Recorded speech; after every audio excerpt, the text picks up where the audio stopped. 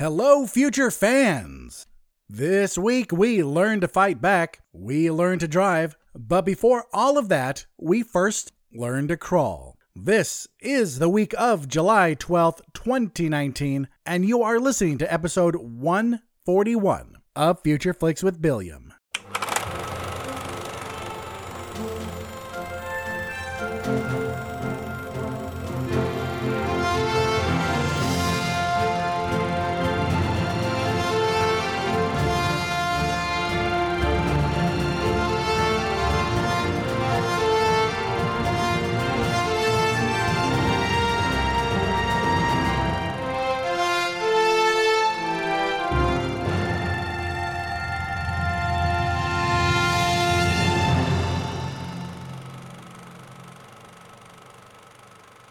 Alright everyone, welcome to the show. We have a good show this week as opposed to all those other weeks where I give you mediocrity at its best. This week we have some very interesting news. We have a grip of good trailers, and then we have a dual pick week. I know it's been a while, but I do believe that this week I have a good reason for having a dual pick week. So this week it's not that I just can't choose. I'm like, oh, which movie would I rather see? No. I believe I have a good reason, and we will get to that reason in the movies. But first, let me introduce the show. If you are new here, if you have no idea what this is, welcome to the show. This is Future Flicks with Billiam. I am Billiam, and we do quite a few things here. We always start out with the news and the trailers. That's any new movie news and any new movie trailers that have dropped since the last episode. We then go into the movies, which are broken up into two categories. The limited release movies, which are any movies that are getting a limited release and didn't do anything to catch my eye. Does that mean that the movie will be bad? No, not necessarily. It just means that the trailer didn't do enough to sell the movie to me. Then we jump into the wide releases and interesting indies, which is just what it sounds like. Any indie movie that had a good trailer that did sell the movie to me, and every wide release, no matter how good or bad I think it may be. And we have some news regarding bad movies this week, so I look forward to that. For both the limited releases and the wide releases and interesting indies, I tell you what the movie is, what it's about, and who's in it. But for the limited movies, that's it. It does not deserve anything else from me, except maybe a few offhand comments. In the wide releases, I then also tell you my thoughts on it, and then I give it a score, which I call the Bill score, the Billiam's interest level score. That can go anywhere from a 0 to an 11. And then I give you a question of the week and send you along your way. Well, let us jump into the first segment of the show, which, as always, is the news. This just in from Hollywood, the news. This first story comes to us from metro.co.uk. And do you remember what I said last week? That I don't want to hear one more story about a certain movie having problems? Well, let's just pause for a little bit. Just a quick pause. And tell me if you remember which movie that is. If you said Bond 25, you are correct. Yes, Bond 25 is having even more issues, with Grace Jones quitting the movie last minute after discovering that her part was nothing but a cameo. The 71-year-old actress is known for quite a few things, including her role in 1985's A View to Kill. That's right, she's been in a Bond movie already. In that film, she played Mayday alongside Roger Moore's Bond and Christopher Walken's Max Zorin. And remember, still back then, we had Desmond Llewellyn's Q. Well, apparently she did not know how big her role was going to be for this movie, which makes me wonder, how the do you not know this? Like, was this deal 100% made by, like, her manager or her agent or an assistant and the studio, and she knew nothing of it? And then her agent just came to her and says, oh, hey, Grace, by the way, we got you a role in the new Bond movie. She's like, cool, as long as it ain't no bitch cameo. And then she shows up, finds out it's a cameo, and then says, f it, and leaves. I'm really not sure about how I feel about this story, just because Grace Jones is not nearly big enough to throw such a fit. If she has health issues, then I could understand that maybe she doesn't want to spend all this time working Even if it's a short role, she wants it to be worth it. But other than that, her last movie was a film from 2016 featuring a whole bunch of rock stars, people like Henry Rollins, Iggy Pop, Slash, Lemmy. If she still wants to act, she should feel lucky to even get roles. I wonder how many actors bigger than her would have taken a cameo in a Bond film. Hey, Dwayne Johnson, world's biggest star. Do you want to be in a cameo in a Bond film? You do? Great. Because we have this actress / musician that a lot of people have forgotten about suddenly leave us. Here's a weird part of the story. Apparently, producers and people behind the scenes at Bond 25 were upset by this. Go figure. Because apparently she had very specific and lavish requests that they fulfilled and won't get any money back for. So all that money's just thrown away just so she could show up on set, find out it's a small part, and then leave. But honestly, if she had a good reason, I would like to know. I really would. In this next story from Warming Glow, apparently there's a promising update on a Family Guy movie. The only reason this made it on the news segment is because I'm still shocked that they would even do a Family Guy movie. Like, who besides stoner college guys even watch that bullshit anymore? That show hasn't been funny since like the 5th season. Apparently, Seth MacFarlane has said that it is not on the docket for any time soon, but it hasn't fallen off his to-do list. Maybe they're going to pull a Simpsons movie with this and wait until a majority of the fans have left and it's only the hardcore fans that still watch, then do a movie hoping to draw back some of the old fans. Maybe that's what they're going to do. In promising Bond news, this from Entertainment Weekly, we have learned that Rami Malek had conditions before he agreed to play a terrorist in the new James Bond film, and that condition is that he couldn't be some religious fundamentalist. The exact words are, "We cannot identify him with any act of terrorism reflecting an ideology or a religion." That's not something I would entertain, so if that's why I'm your choice, then you can count me out. But in true Bond fashion, he was promised that his villain will be a very different kind of terrorist. And I do understand his concerns. I really do, because he is an actor of color, of Egyptian descent. And let's face it, historically, when a person of color is offered the role of a terrorist, it's usually some Al-Qaeda bullshit. But let's be honest. If it was a terrorist that boring and simple, it wouldn't be a Bond film. Hell, if you remember, James Bond had a bad guy who was committing terrorist acts just so he can be the first to report about it on his newspaper. Either way, I do understand his concerns, and I am very glad that they are not going to make him some basic terrorist. Well, this next story comes to us from Fansided, and it's about Fantastic Beasts 3. Apparently, Variety has reported that, and stay with me, I know this is a Fansided article, but stay with me. Variety has reported that after finishing filming Fantastic Beasts 3, Ezra Miller will begin filming The Flash. So yay for that. Since it seems like DC kind of knows what they're doing now, they decided to take the Marvel approach. But here's where the story comes in. Variety did not report on this, but many other news outlets have, and saying that this is going to be Ezra Miller's final Fantastic Beasts movie. Remember, there's supposed to be five Fantastic Beasts movies. And so if this is his final one, that could either mean that his character of Credence Clearwater? I don't know. Whatever his character's name is going to die.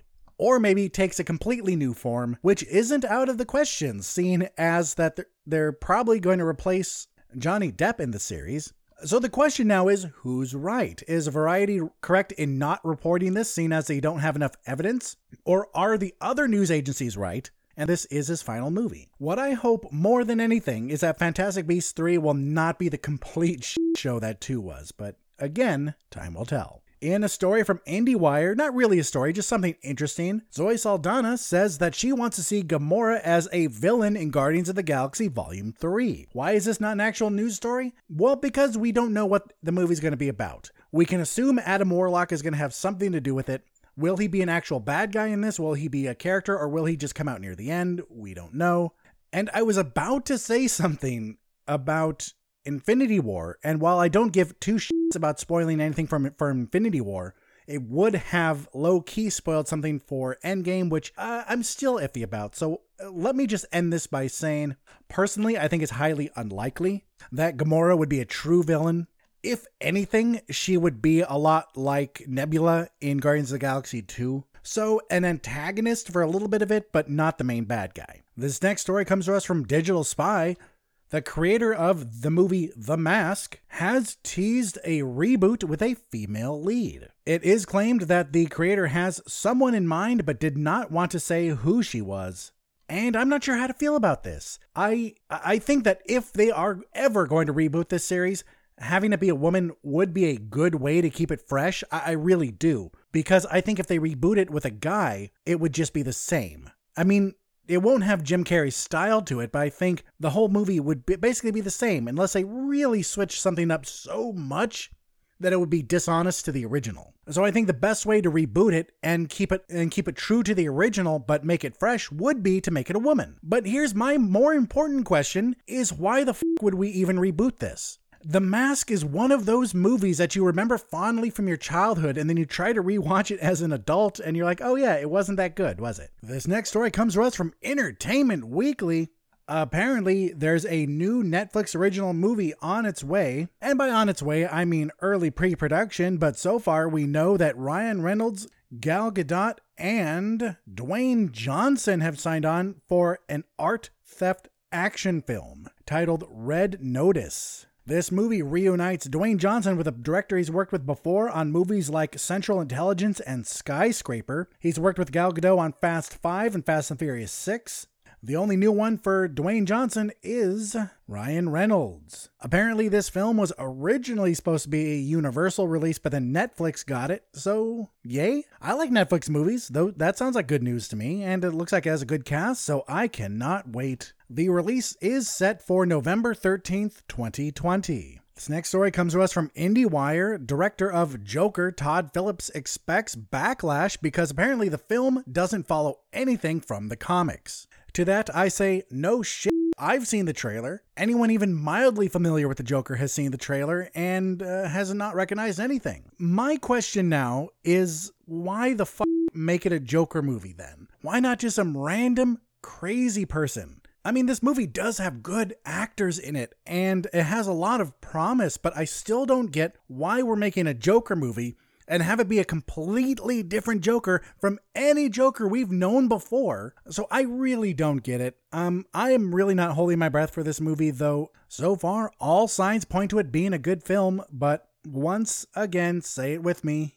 Here we go. Time will tell. Joker comes out October 4th this year. Our next story comes to us from Entertainment Weekly. Jessica Chastain has given us a first look at the movie she's working on next, which is a spy thriller called 355 that stars her, Lupita Nyong'o, Diane Kruger, Penelope Cruz, Bing Bing Fan, Sebastian Stan, and Edgar Ramirez. This is a spy movie about a group of female spies from different countries. And I would love to say I'm really looking forward to this movie, and I mostly am, but my only holdback is that the director of this movie, his only other directing credit is, one episode of Twilight Zone from the new Twilight Zone series, and Dark Phoenix. Dark Phoenix, the movie that we're going to be talking about next, the critically and viewer panned Dark Phoenix. Hopefully Dark Phoenix wasn't his fault, because he's been a producer on some good films. He really has, like, let's see, Deadpool 2, Logan, Deadpool, The Martian, Cinderella, Elysium, but he's also a producer on Fantastic Four and X-Men Apocalypse. Wow. Okay. From just the basic idea of the movie and the cast, I'm looking forward to this. From the person that's helming it, I am not. In this next story that comes to us from Digital Spy, X-Men Dark Phoenix is a bigger flop than the 2015 Fantastic Four reboot. Apparently, thus far, Dark Phoenix has had a $250 million worldwide gross, That's on the movie's $200 million budget, so they only made $50 million. Even though technically it's made more than Fantastic Four, which made $167 million on a $120 million budget, apparently the ratio is worse. So there's that. Our next story comes to us from Uproxx. Now we know 2 more people from previous Fast and the Furious movies will be joining the cast. So now it's official that Michelle Rodriguez is returning, much to mixed reviews. But Charlize Theron and Helen Mirren are coming back. Charlize Theron was the villain from the last movie, and we know that Helen Mirren plays the mother of the Shaw brothers. And apparently she's in Hobbs and Shaw as well. Fast and Furious 9 is set for a May 22nd, 2020 release date, and already I cannot wait.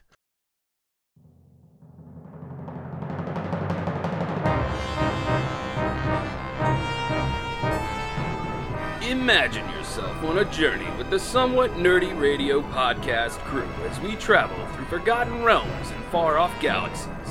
Your captains, the sensational Snarf Chris and the cunning Critter, constantly face an element of danger. Welcome to the Somewhat Nerdy Radio podcast, the bright light in the podcast sphere. Download and subscribe Somewhat Nerdy Radio today on iTunes and SoundCloud, or stream it at somewhatnerdy.com. Good journey, nerds.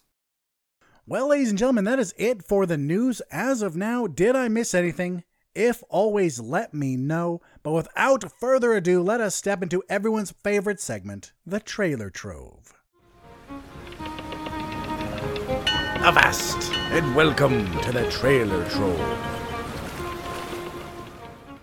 Let us begin with a movie that I am super excited for that's coming out this year. A movie by writer-director Rian Johnson. He is the one that brought us movies like Looper, The Brothers Bloom, and Star Wars The Last Jedi. You may have to forgive him for the last one if you didn't like it. But if you haven't seen this trailer yet, pause right now before I even talk about it and watch it.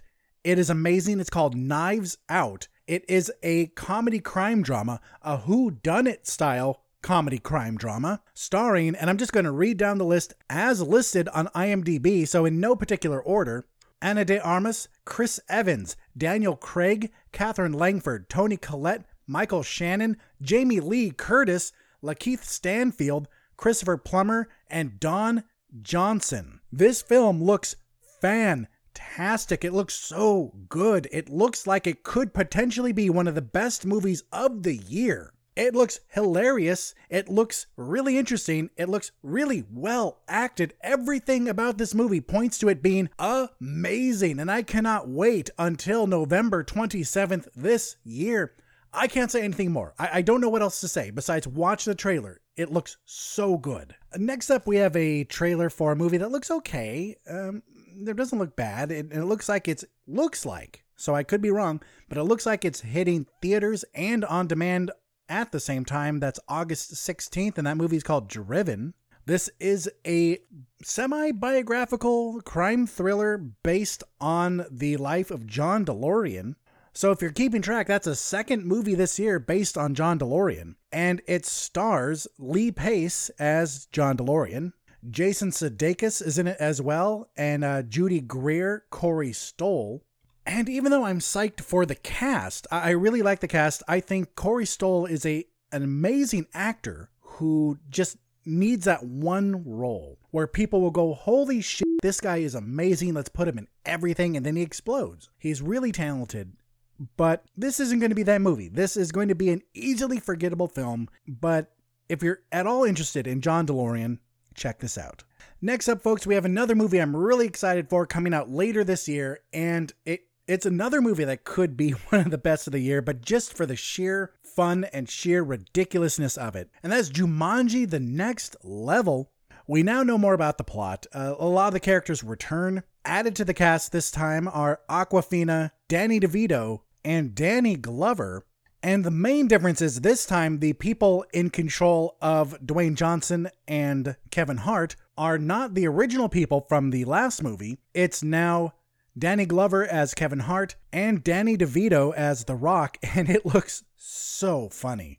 If you've never seen the Jumanji reboot, check it out. It was really enjoyable. It's just a lot of fun. Is it a great movie? No, not at all, but it's just so fun that I had a blast watching it. It was the perfect way to do a sequel to a beloved 90s movie. It really was.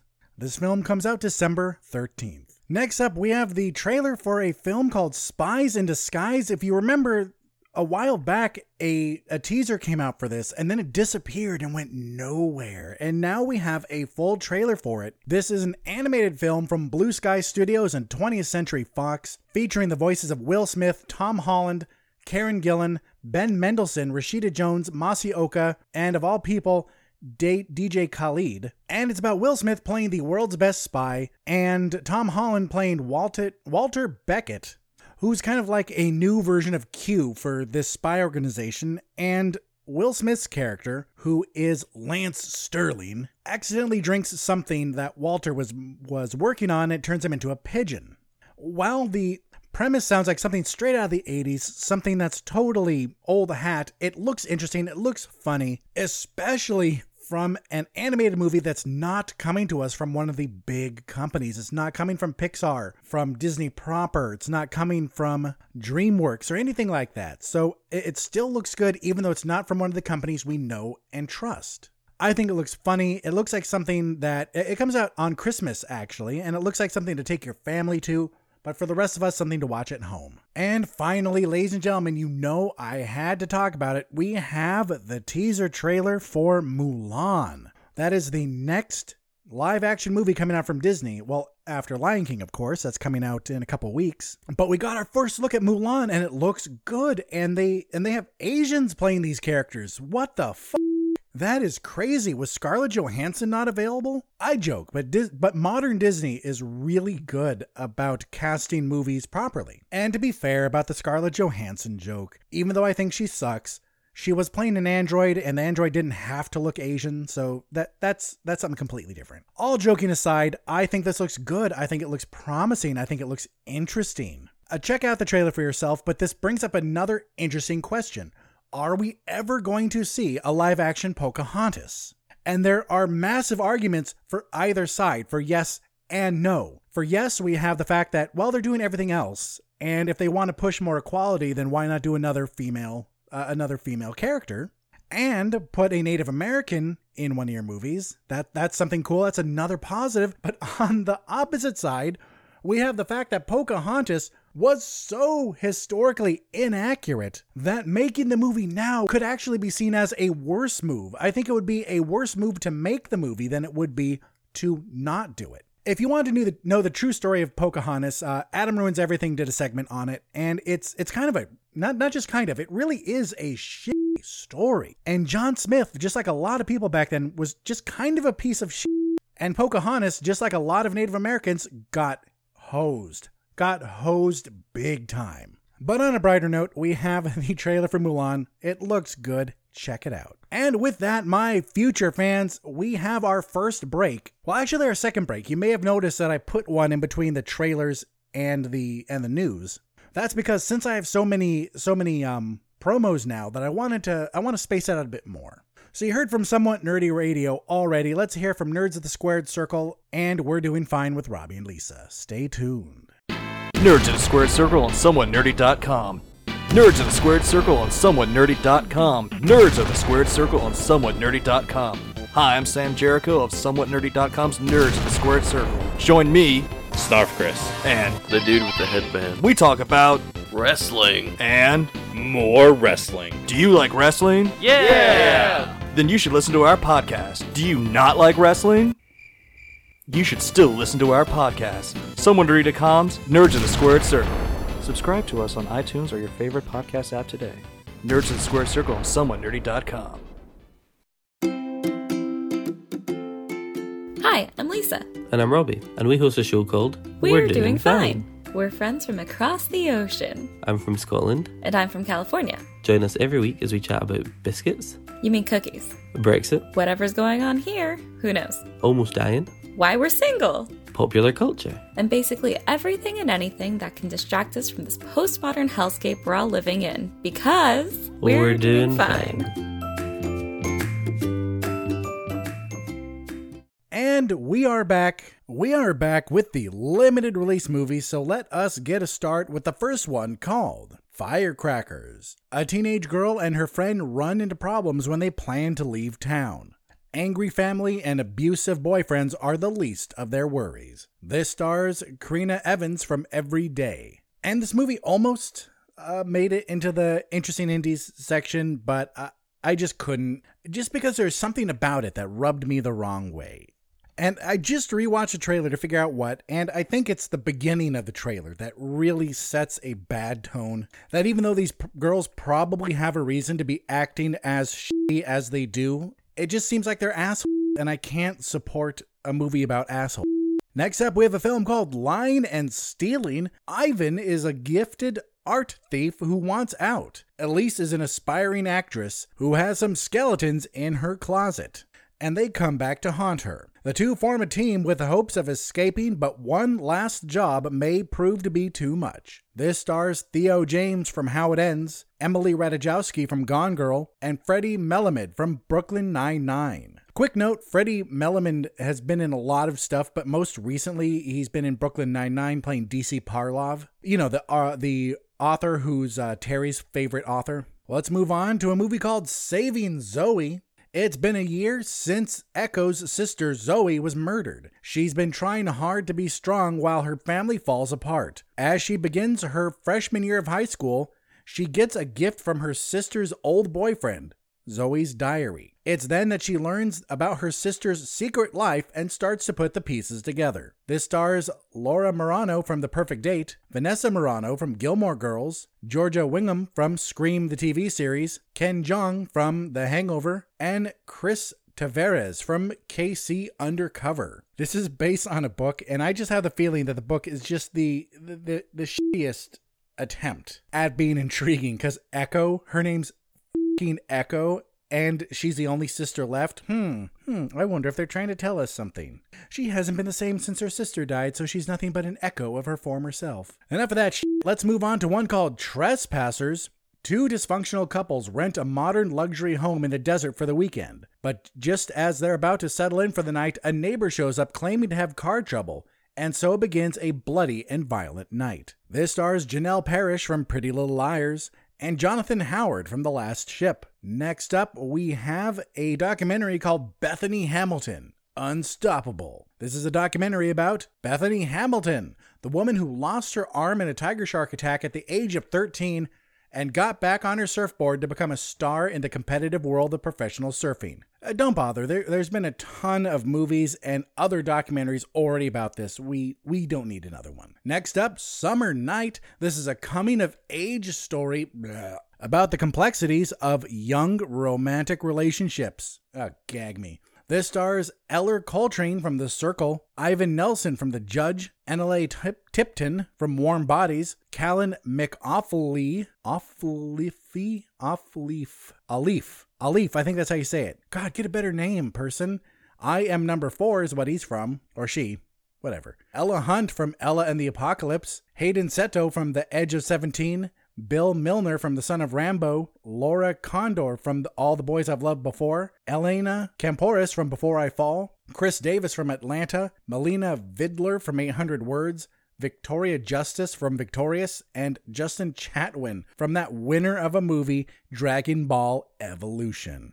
I don't like anything. Okay, let me rephrase that. I don't like most things that describe themselves as a coming-of-age story. Like, don't tell me that. Let the story tell me that. Tell me something else about the story. Oh, this is a coming-of-age story about the complexities of young romantic relationships. Yeah, you. So is a million other movies.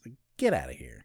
Next up, we have a film called The Sword of Trust. Cynthia and Mary show up to collect Cynthia's inheritance from her deceased grandfather, but the only item she gets is an antique sword that was believed by her grandfather to be proof that the South won the Civil War. They take it to an antique shop owned by Mel, who helps them sell this sword, and along with his business partner, they all go on an absurd and dangerous adventure. This stars Mark Maron from Maron, Michaela Watkins from Casual, John Bass from Baywatch, and Jillian Bell from Rough Night. This is another movie that almost made it past the cut. It really did, but it just seems a little too awkward and a little too dry for my taste. It looks like it could be interesting. I like Jillian Bell. She's fantastic. Michaela Watkins, Mark Maron, they're good. Not too familiar with John Bass, but no. I'd rather wait for this movie to come out, wait for someone I know to see it, and then, based on their recommendation, maybe see it. Well, ladies and gentlemen, that is it for the limited releases. Let us take one more break as we hear a word from our friends at... who's left? The Watch Your Mouth podcast. And we'll be right back with the wide releases and interesting indies. Please stay tuned. There are several ways to raise money for a good cause. Some do it by running marathons. Some host high-dollar dinners. And some just do it by clever interneting. We here at the Watch Your Mouth podcast employ a different approach.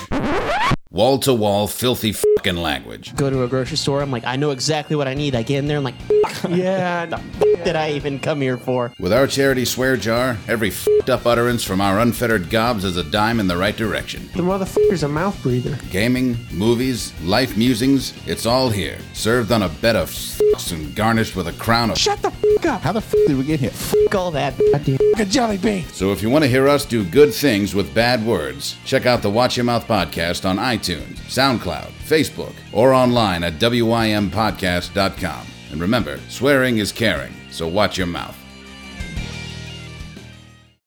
And we're back, and I hate pop filters so much. You know, over the course of this show, I've tried many different things. I've tried pop filters, I've tried these little mesh things that you put around the microphone, and it just kind of hovers a little bit away from it that acts like a pop filter, but doesn't really do that good of a job. I've tried those little puffy things that you put on the microphone, but I just feel that it doesn't work very well. And I think anyway, those are best for like live performances or live interviews and things like that, where you can't really use a pop filter.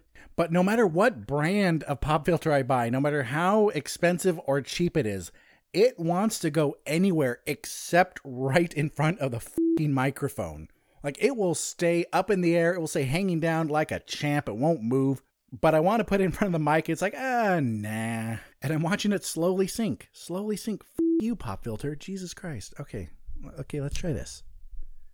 Okay, that didn't really work. There. Got it. Yeah, f you. Laws of motion be damned. I got this. All right, well, we are back with the wide releases and interesting indies, so let's jump right into it with a movie called Point Blank. A man's pregnant wife gets kidnapped, and he's asked to aid dirty cops by bringing them a patient out of the hospital he works at. Instead, the man asks the patient for help, and lucky for him, that patient is a cop who wants to bring the dirty cops to justice. This stars Anthony Mackie and Frank Grillo from Captain America: Civil War, Teyonah Parris from If Beale Street Could Talk, and Marcia Gay Harden from The Mist. And let me be very clear, if this was a wide release, if this was something that was actually hitting theaters, it would have been put in the limited section, even if it has Anthony Mackie, even if it has Marcia Gay Harden, two people I like a lot. Just because the movie looks basic. But here's the catch, and you probably know this catch already. This is a Netflix original movie, which means that as of Friday, you could watch this any time you want. And that is the reason this gets put in this section, because even though it looks 100% skippable in theaters, the simple fact that it is on Netflix changes it from a hard pass to a hard maybe. This is a basic action movie. Nothing really wrong with it. Nothing wrong at all. But remember, when it comes to movies and spending over an hour of your precious time on it, just nothing wrong isn't a good enough reason to see a movie. But this film just has just enough going for it to be maybe worth a watch. It has some actors that we're familiar with, two people from Marvel. It doesn't look bad, and it's on Netflix, so you should be able to watch it as part of your regular subscription price, so no extra money to check this film out. Not good, not bad gets this movie, which is called Point Blank, a 5 out of 11. Next up, we have the first of two documentaries that made it past the cut, and this first one is called Armstrong. Major Alex Louis Armstrong is a strong-arm alchemist, and oh wait, that's the wrong Armstrong. Never mind. This is a documentary about the life of astronaut Neil Armstrong, and it reaches beyond the hero we know and into the life of the man outside of the suit. This is narrated by Harrison Ford, and this movie's definitely being added to my ever-growing, rarely shrinking to-be-watched pile. Because I think this is fascinating. I love me some space. I love stories of space exploration, especially the trip to the moon.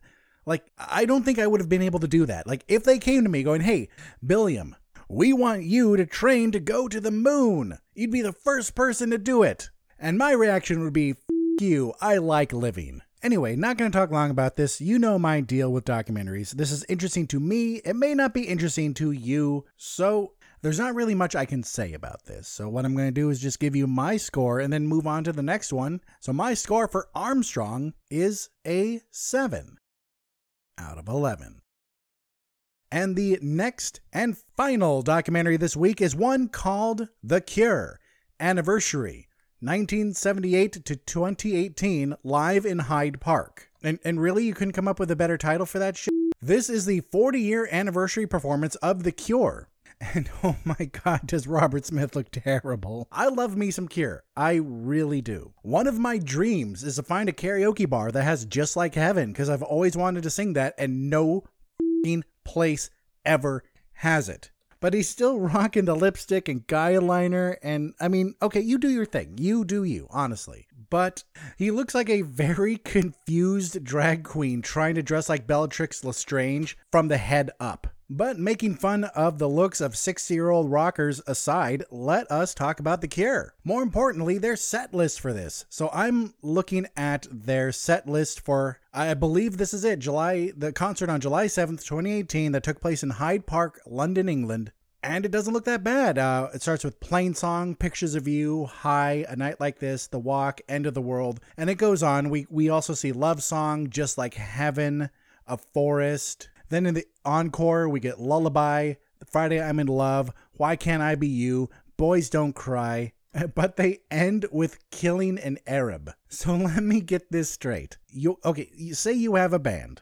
Your band has been popular for a long time. Never huge, but pretty popular. Has quite a few hits. People still see you even 40 years later. And you do this huge concert on the anniversary of the day you guys formed as a band, and you have this huge set list of 29 songs, and the song you end with is Killing an Arab. You don't end with Boys Don't Cry. You don't end with Friday I'm in Love. You don't end with Just Like Heaven or Love Song. What the fuck? If I have any listeners from the United Kingdom, tell me, is Killing an Arab a really big song over there? Or maybe The Cure is trying to make an unfortunately timed political statement?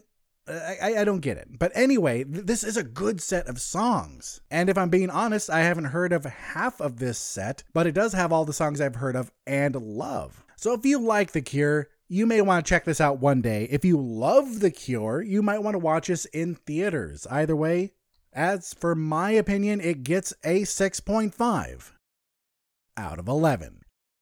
Next up, we have a film from India called Super 30. This is based on the life of Panta-based mathematician. So, Panta-based mathematician Anand Kumar, who runs the famed Super 30 program for ITT aspirants in Panta.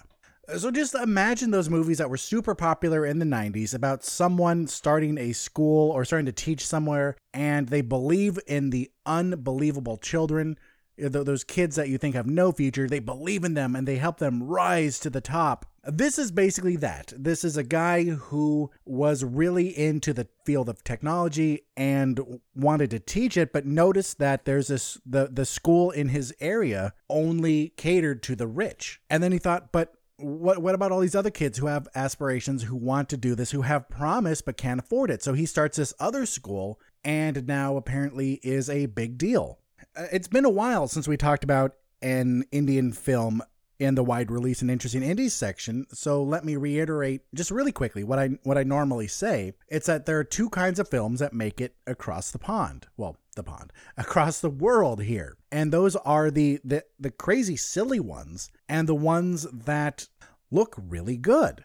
Not that the silly ones are going to be bad per se, but different styles of movies. And this looks like the more serious and one that can be considered a really good movie, as opposed to just a fun movie. This movie looks interesting. It looks like it's going to be a interesting and touching story that looks well acted and well written from what I could tell. Does this film reek a little bit of nationalism? Yeah, sure, of course. Like, we do that here. Every country does that. Like, going, let's make a movie that talks about something f***ing awesome from our history and then put it out there going, look how great we are. So nothing wrong with that. And the good side about this is that it looks like it stays away from any sort of political thing, except for the fact that he wants to teach the poor as opposed to the super rich. Super 30 gets a 7 out of 11. Next up, we have a film called The Art of Self-Defense. A man is attacked at random on the street.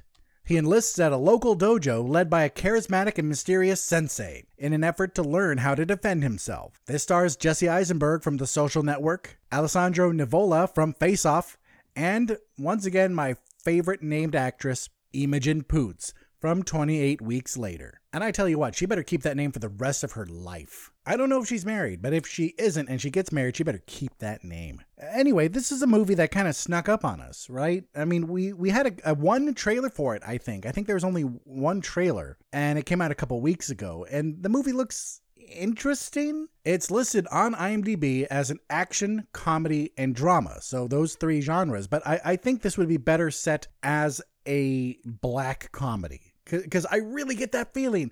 I get vibes of Cable Guy from this. Movies like Birdman, Kick-Ass, Death to Smoochie, Thank You for Smoking.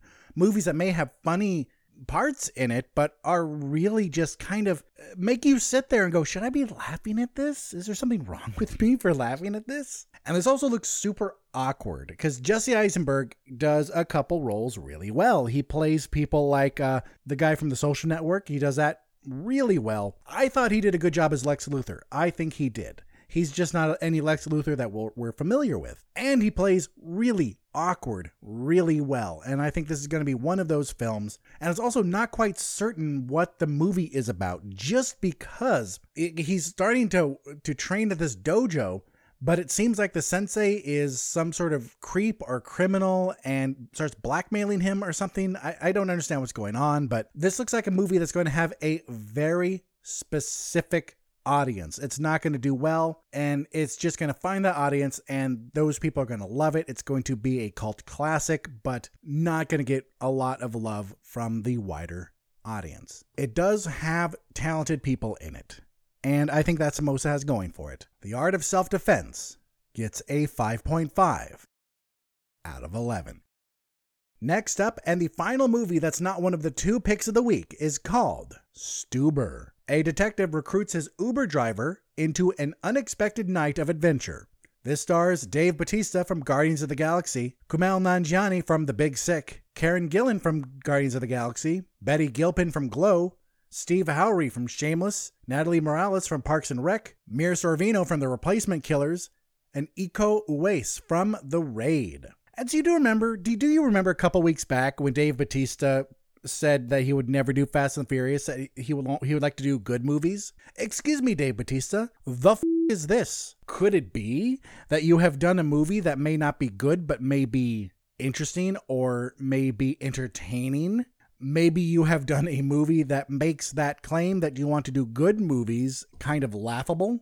I think this looks funny. I think this looks entertaining. I want to eventually watch it. I'm going to skip it 100% in theaters. But if you compare this film to any of the Fast and the Furious movies, except for maybe 3 and 4, which I still liked, but weren't the best. So even then, if you compare this movie to those, I think the Fast and Furious movies are better films. But let us not judge this film off the words of Dave Bautista that he should be eating. No, let us judge this on the fact that this looks entertaining. It does. This is a very familiar story. How many movies out there are there about a cop A cop or an agent or a military person or a spy or something who teams up with an average person who provides some sort of service that this cop or whatever needs.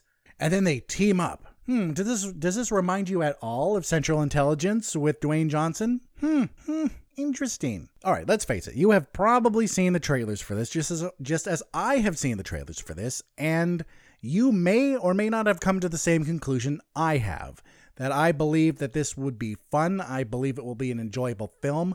I think I will sit back. I think I will laugh and I will enjoy it. But nothing about this grabs me. Nothing about this makes me want to see it in theaters.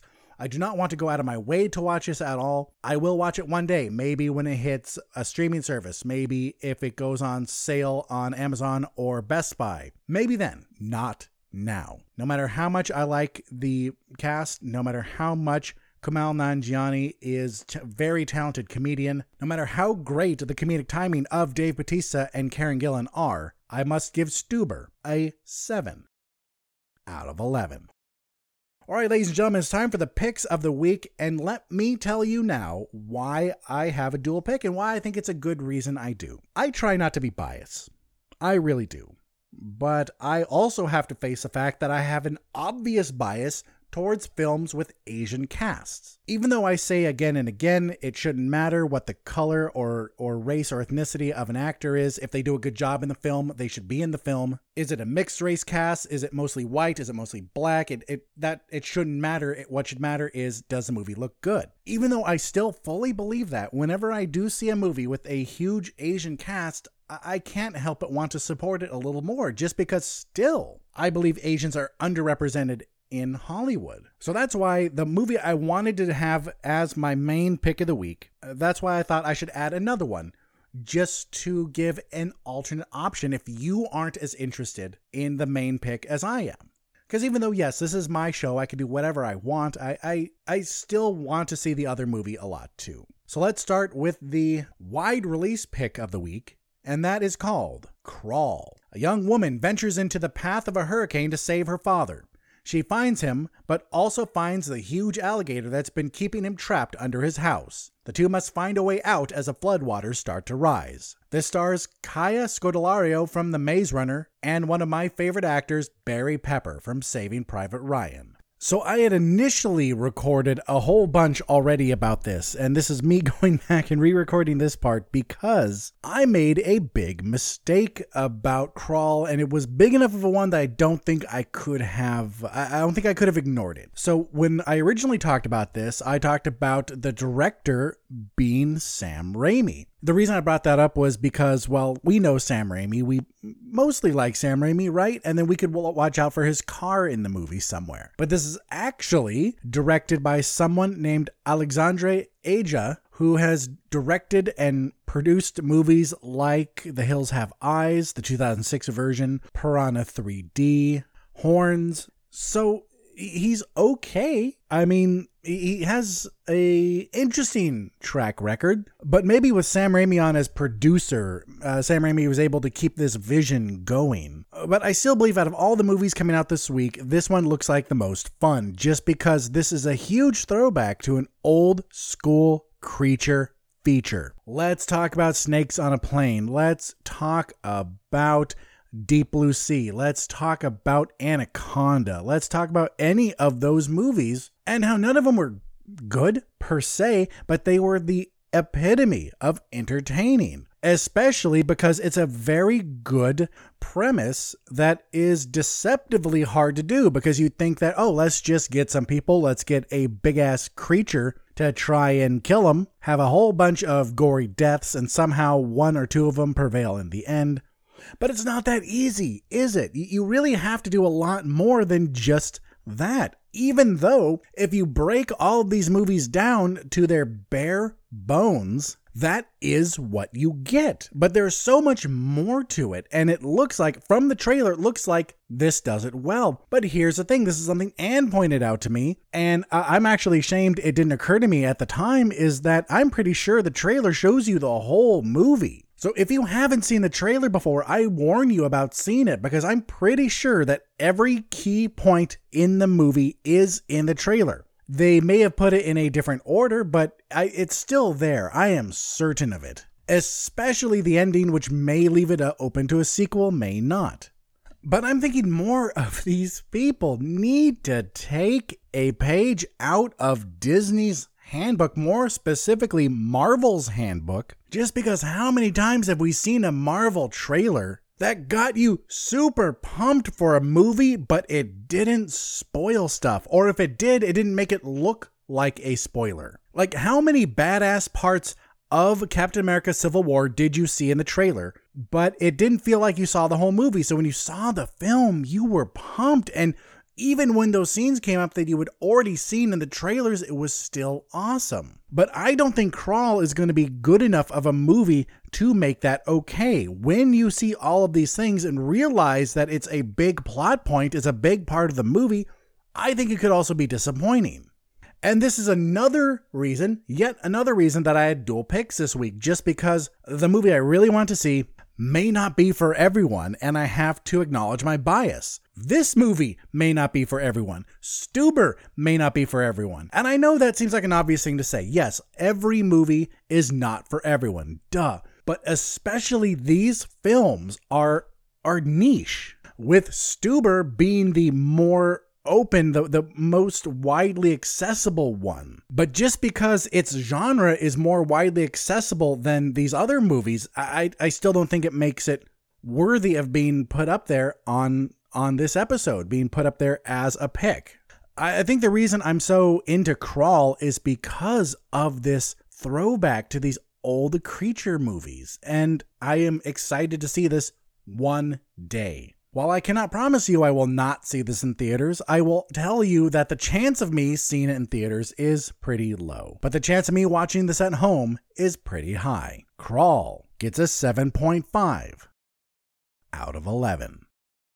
And my future friends, it is time for the other pick of the week, and that is a movie called The Farewell. A Chinese family discovers their grandmother has only a short while to live and decide to keep her in the dark. They schedule a wedding as a false pretense to gather before she dies. Billy, the young American-born granddaughter, is warned not to let her grandma know, as it's the Chinese way, but she finds it hard. Can she keep it a secret? This stars Awkwafina from Ocean's 8 and Tzi Ma from Rush Hour. I think this movie looks fantastic. I was so pumped.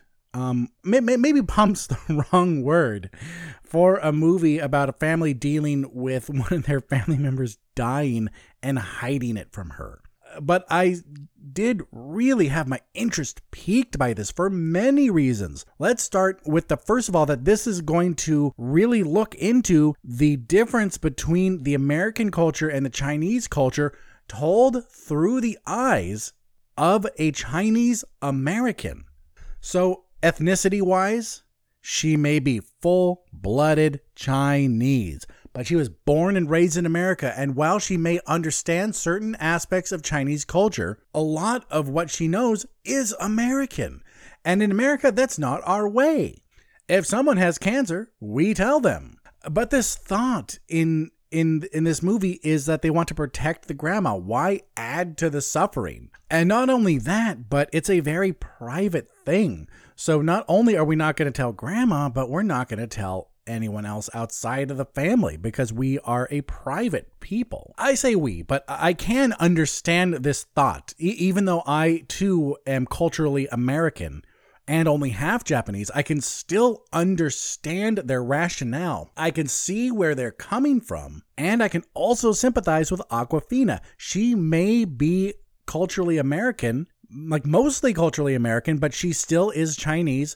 She still understands a lot of the culture, and she may even speak Chinese, but there is still this fundamental difference between what is right for her and what is right to the family. And let's also ignore the generation gap, because I don't know if it's still this way in China to this day, but these are older people. It's her parents who are older, her grandma, who of course is older. So we have this generation gap where even though things may be changing, maybe Awkwafina and her siblings may not do that to their parents. Her grandma, at the very least, is of the last generation where they would do that, at the very least.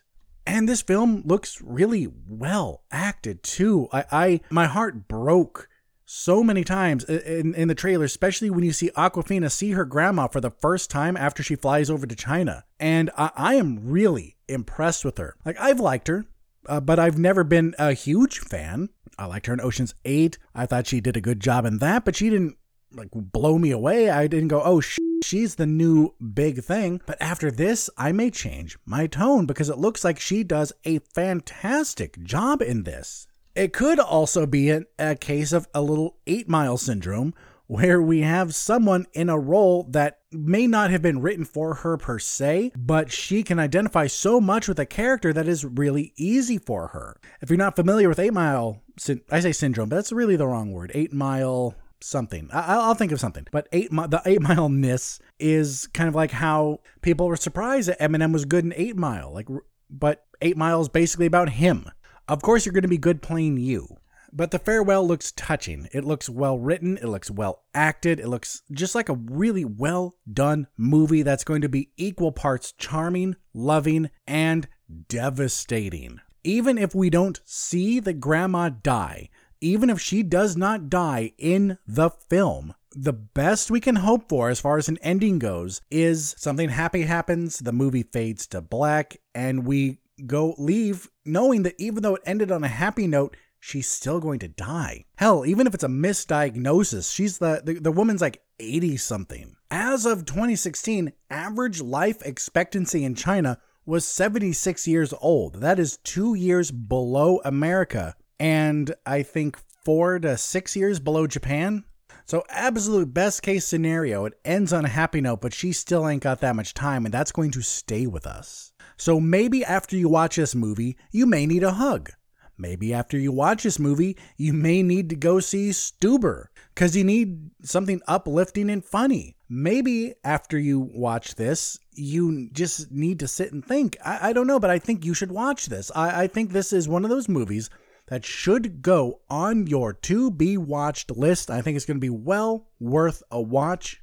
For some people, it'll be worth a watch just one time. Just like I view movies like Brokeback Mountain and Foxcatcher, things like that, where I watched it going, oh, that was a good movie. Now I'm going to never, ever watch it again. No matter what your take on movies like this, I still think it's worth a watch at least once. And that is why The Farewell gets a 10 out of 11.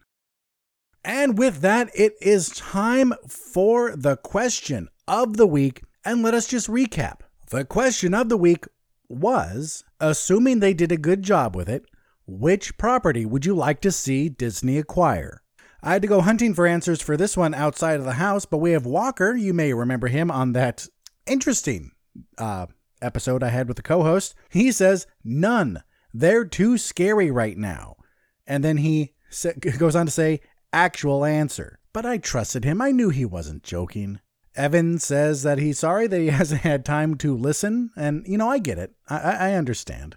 Sometimes I get so busy and honestly forgetful too that I let so many episodes of Somewhat Nerdy Radio, Nerds of the Squared Circle, and Watch Your Mouth podcast all back up. But the good news then is that I can just listen and listen and listen and listen and have all this greatness all just backed up to listen to. Within the household, we have Anne, who answered Firefly. And yeah, I think Disney would be able to do a good job with that. I think they would try to get Joss Whedon back, or at least have him so involved in it that it would feel like a Joss Whedon production. I think they'd be able to get all the actors back. I think they would maybe able to undo the death of Wash. So once again, we can have our Leaf on the Wind back. And I think they'd be able to do at least a good movie trilogy or maybe even another TV show on Disney+. I think that'd be really cool. And as for me, I really had to think about this because what are my favorite movies? My favorite movies are Ghostbusters, but no, because we're getting another one from Ivan Reitman's son, and I have hope for that. Back to the Future, no, I'm happy with that. I don't need any more. We're good. Another favorite film was Gladiator, but if you remember when we talked about what the plan for Gladiator 2 was, I think that sounds stupid as shit. and I just don't want any more. Just leave it. So I went down my list of favorite movies and I couldn't think of one. So I went to my list of movies I don't like and I found my answer, and that is Transformers. I know it hasn't been that long since the last one, and it would be a quick reboot. People would be saying, you're rebooting this already? Well, yes, of course, because now Disney has Transformers and they're going to do a good job with it, and they're going to have a restraining order against Michael Bay so he can stay the away from it and not get his cancerous hands anywhere near it. And also, I've been reading a lot of articles recently about how Michael Bay is supposed to be some sort of creep too. Like when Megan Fox auditioned for Transformers, she literally just washed Michael Bay's car and he filmed it and then like shared the video with his friends. Like what kind of creepy ass? Anyway, I would love to see a great Transformers series. And I think Disney would have the funds and the ability to do it. Well, we need a new question of the week, so here we go. So this question may be a repeat. I do believe I've done it before, but I think it follows on the heels of the last question so well that I want to ask it again. And if you have answered this before, definitely answer again, maybe come up with a different answer. But here we go. Which movie or TV show would you save from ever being remade? And this is from this point on. So if you pick Star Wars, everything that's already been done in the Star Wars universe stays. I'm sorry, Walker. So let me repeat that question again. Which movie or show would you save from ever being remade? Well, ladies and gentlemen, that is it for this episode. You've listened to episode 141 of Future Flicks with Billiam, titled Grandma and the Fighting Gators. You can find me on Apple Podcasts, SoundCloud, Spotify, Stitcher, Google Play, and any podcast app, as well as the Somewhat Nerdy website. That is somewhatnerdy.com. I'd really appreciate it if you take a few minutes out of your day to give the podcast a rating. I would love 5 stars, please, and then share the podcast with your friends. Help us grow here. We've been doing great. Slow but steady growth. And how do you reach me? Great question. Leave a comment for me on the Somewhat Nerdy website or Facebook page. Leave a comment on SoundCloud. Hit me up on Twitter at BilliamSWN. And quick note, you may notice I haven't been on Instagram. If you looked for me, you can't find me. I haven't left you. Well, I'm gone, but it's not my fault. It turns out Instagram banned me, and it was a mistake. They admit to it. And I've been dealing with this for over a week now. Sending them messages saying, hey, you've banned me, but you've said it was a mistake, but I still can't get in. And I think eventually I may need to just start a new account that Anne's going to help me with, but that's why. So please stay tuned for a brand new Billiam Instagram account. So please support us on Patreon. You can find a link in the show notes or on the Somewhat Nerdy website. Be sure to check out the other shows in the network, Somewhat Nerdy Radio and Nerds of the Squared Circle. Don't forget to check out the Somewhat Nerdy site for all of our latest blogs and news. And finally, my dear friends, my dear listeners, my future fans, please remember that no matter where life takes you, no matter what your week has in store, just take some time to catch a flick. I'm Billiam from Somewhat Nerdy signing off. I'll see you in the future.